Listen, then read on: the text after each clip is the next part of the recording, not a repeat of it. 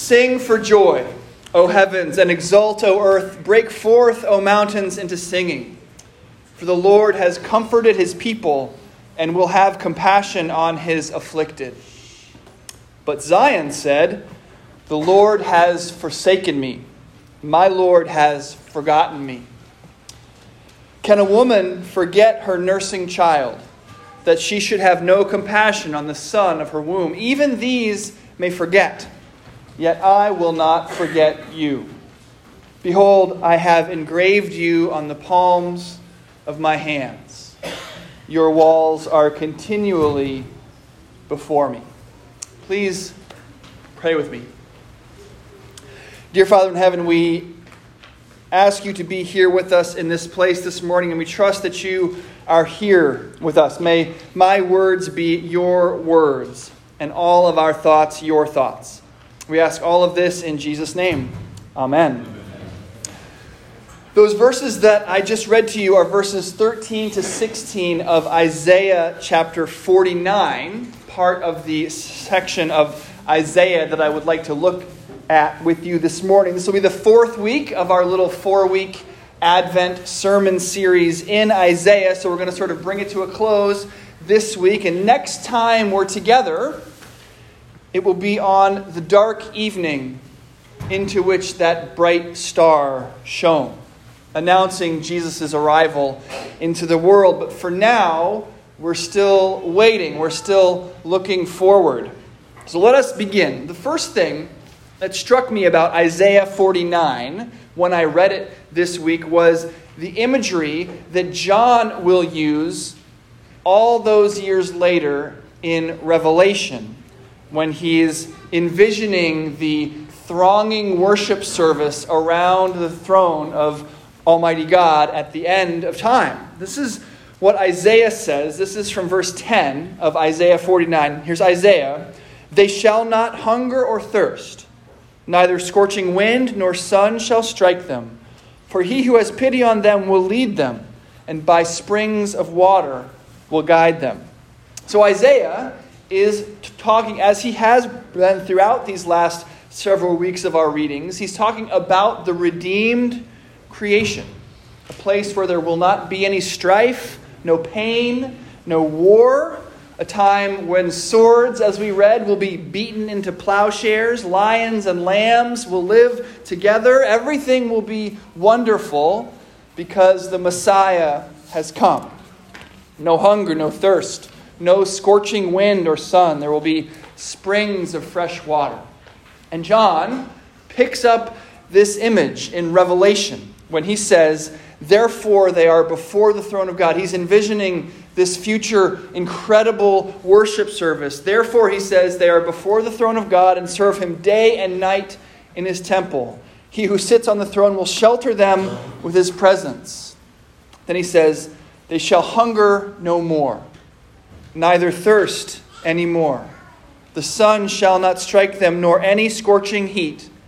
For the Lamb in the midst of the throne will be their shepherd, and he will guide them to springs of living water, and God will wipe away every tear from their eyes. So we have this explicit connection here between what Isaiah is predicting in chapter 49 and what John is witnessing in Revelation 7. But you people out there who are like me, who care about grammar, will have noticed that I started that Revelation reading with the word therefore. And you can't start with therefore, because therefore implies something that came before. In other words, this beautiful vision that John sees is happening because something else has happened first. We read, therefore there is no hunger, no thirst. Therefore there is no scorching heat. Something happened. Well, what was it? Well, it's just what Isaiah was predicting. And it comes the verse before the therefore, right where you'd expect it. This is Revelation 7, 13 and 14. Then one of the elders addressed me, saying, who are these, clothed in white robes, and where have they come from? And John says to this elder, sir, you know. And he said to me, These are the ones coming out of the great tribulation. They have washed their robes and made them white in the blood of the Lamb. Therefore, there will be no pain, no war, no strife. Therefore, there is no hunger or thirst for these people because they have been redeemed. They have been rescued from what John calls the great tribulation. And they have been set free, having their sins, which stained them like scarlet, washed white as snow in the blood of the Lamb, Jesus Christ. Now, I'm hoping that this all sounds just a bit familiar to you. It should. We talked about this exact connection between Isaiah and Revelation in week 1 of this very Advent sermon series. Isaiah said, if you recall, chapter 1, verse 18. So we read just now from chapter 49. Now we're going back to Isaiah 1. Isaiah says, "Come, let us reason together, says the Lord. Though your sins are like scarlet, they shall be white as snow. Though they are red like crimson, they shall become like wool." So John, in this revelation of the redeemed people of God worshiping God's presence, is seeing and hearing prophecies from throughout the book of Isaiah coming to fruition. There is no hunger or thirst anymore, just like Isaiah promised in chapter 49. And it's all possible because Jesus, the Messiah, has come, washing the crimson stains of sin white with his blood, just like Isaiah promised in chapter 1. This is, like the kids sang, good news of great joy that will be for all people. Everything is wonderful for everyone, right? Well, someone is not singing.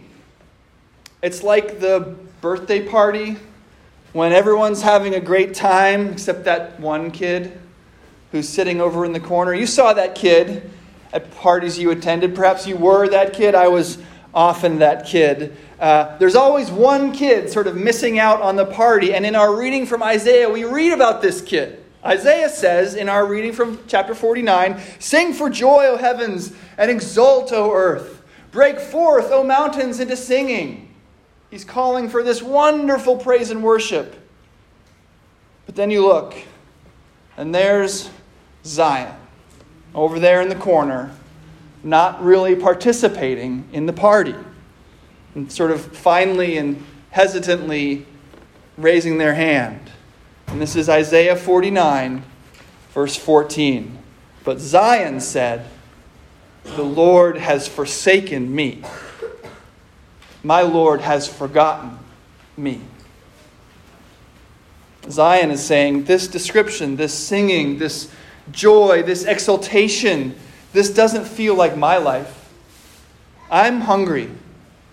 I'm thirsty. I'm scorched. There are still tears in my eyes. I'm not joyful. God has forgotten me. Now, as we've seen in Isaiah week by week, Isaiah is talking about actual Zion, right? The people of Israel who are in exile in Babylon, who are feeling abandoned by their God. But he's also, once again, prophesying more broadly, because Zion is here just sharing the human experience, your experience. What about me? The prophecy of a world without hunger, without thirst and pain is a wonderful thing. But what does it have to say about what I'm going through right now? And Christmas can be especially good at throwing these feelings into sharp relief, making the pain all the sharper. The songs, the mistletoe, the relentless cheer, the jingling bells, the grandmas getting run over by reindeer. It can all feel so foreign to someone who's actually suffering. All the happiness can feel like it's just hiding the pain and sorrow of human life for a few weeks A pain and sorrow that's going to come crashing right back in on us when normal life resumes again in just a couple days. Your boss is still going to be your boss. Your fears will still be your fears. Your loved one will still be gone. You still won't be the person that you promised yourself you'd be. Maybe God is doing great things for all of these other people, but in Zion's words, it feels like the Lord has forsaken me. My Lord has forgotten me. What does God have to say to me? This is the lament of a sinner living in a sinful world. But there is an answer to this lament. And God's answer to us, the suffering sinners, is in the very next verses. So Isaiah 49, verse 14 first, the lament. And then 15 and 16, the answer. Zion said, "The Lord has forsaken me. My Lord has forgotten me." This is our lament. What about me, God? But then verses 15 and 16, God's response. Can a woman forget her nursing child, that she should have no compassion on her son of her womb? Even these may forget, yet I will not forget you. Behold, I have engraved you on the palms of my hands. Your walls are continually before me. This is an incredible thing. As impossible as it might seem, even a mother might forget the child nursing at her breast. But God will not forget you. And why? Because He has engraved you on the palms of His hands. And here we have two images placed together like twins, two sides of the same coin. We have Christmas, a baby nursing at a mother's breast, and we have Easter, scarred palms that prove the love of God. And in between, suffering. In between, God Himself on the cross. A parent forgetting for a moment a beloved child so that He can remember you. Let me tell you what I mean. Now, it seems impossible that a mother might forget her child, right? There is no closer relationship than this. And yet, God says it is possible. And God knows because God Himself will do it. On Good Friday, outside the city walls at a place called the Skull, God will forget for a moment His only and beloved Son. My God, why have you forsaken me? Jesus will cry. The exact cry of a lamenting Zion. God knows you're suffering because He suffered for you. He cries a lament just like Zion's lament. You've forgotten me, God. But unlike Zion, who is actually not forgotten, God does, in fact, forget Jesus for a moment. God had no compassion on Jesus for that moment. The sin of the world came crashing down on His shoulders. And His goodness, the perfection of His life that began on Christmas morning at His mother's breast, was given to you. And God, His Father, turned away. You see, and this is the crux of the good news here. You see, God had made this promise to Zion and to you. He had promised never to forget them. He has promised never to forget you. And so to keep that promise, for a moment, He forgot His Son.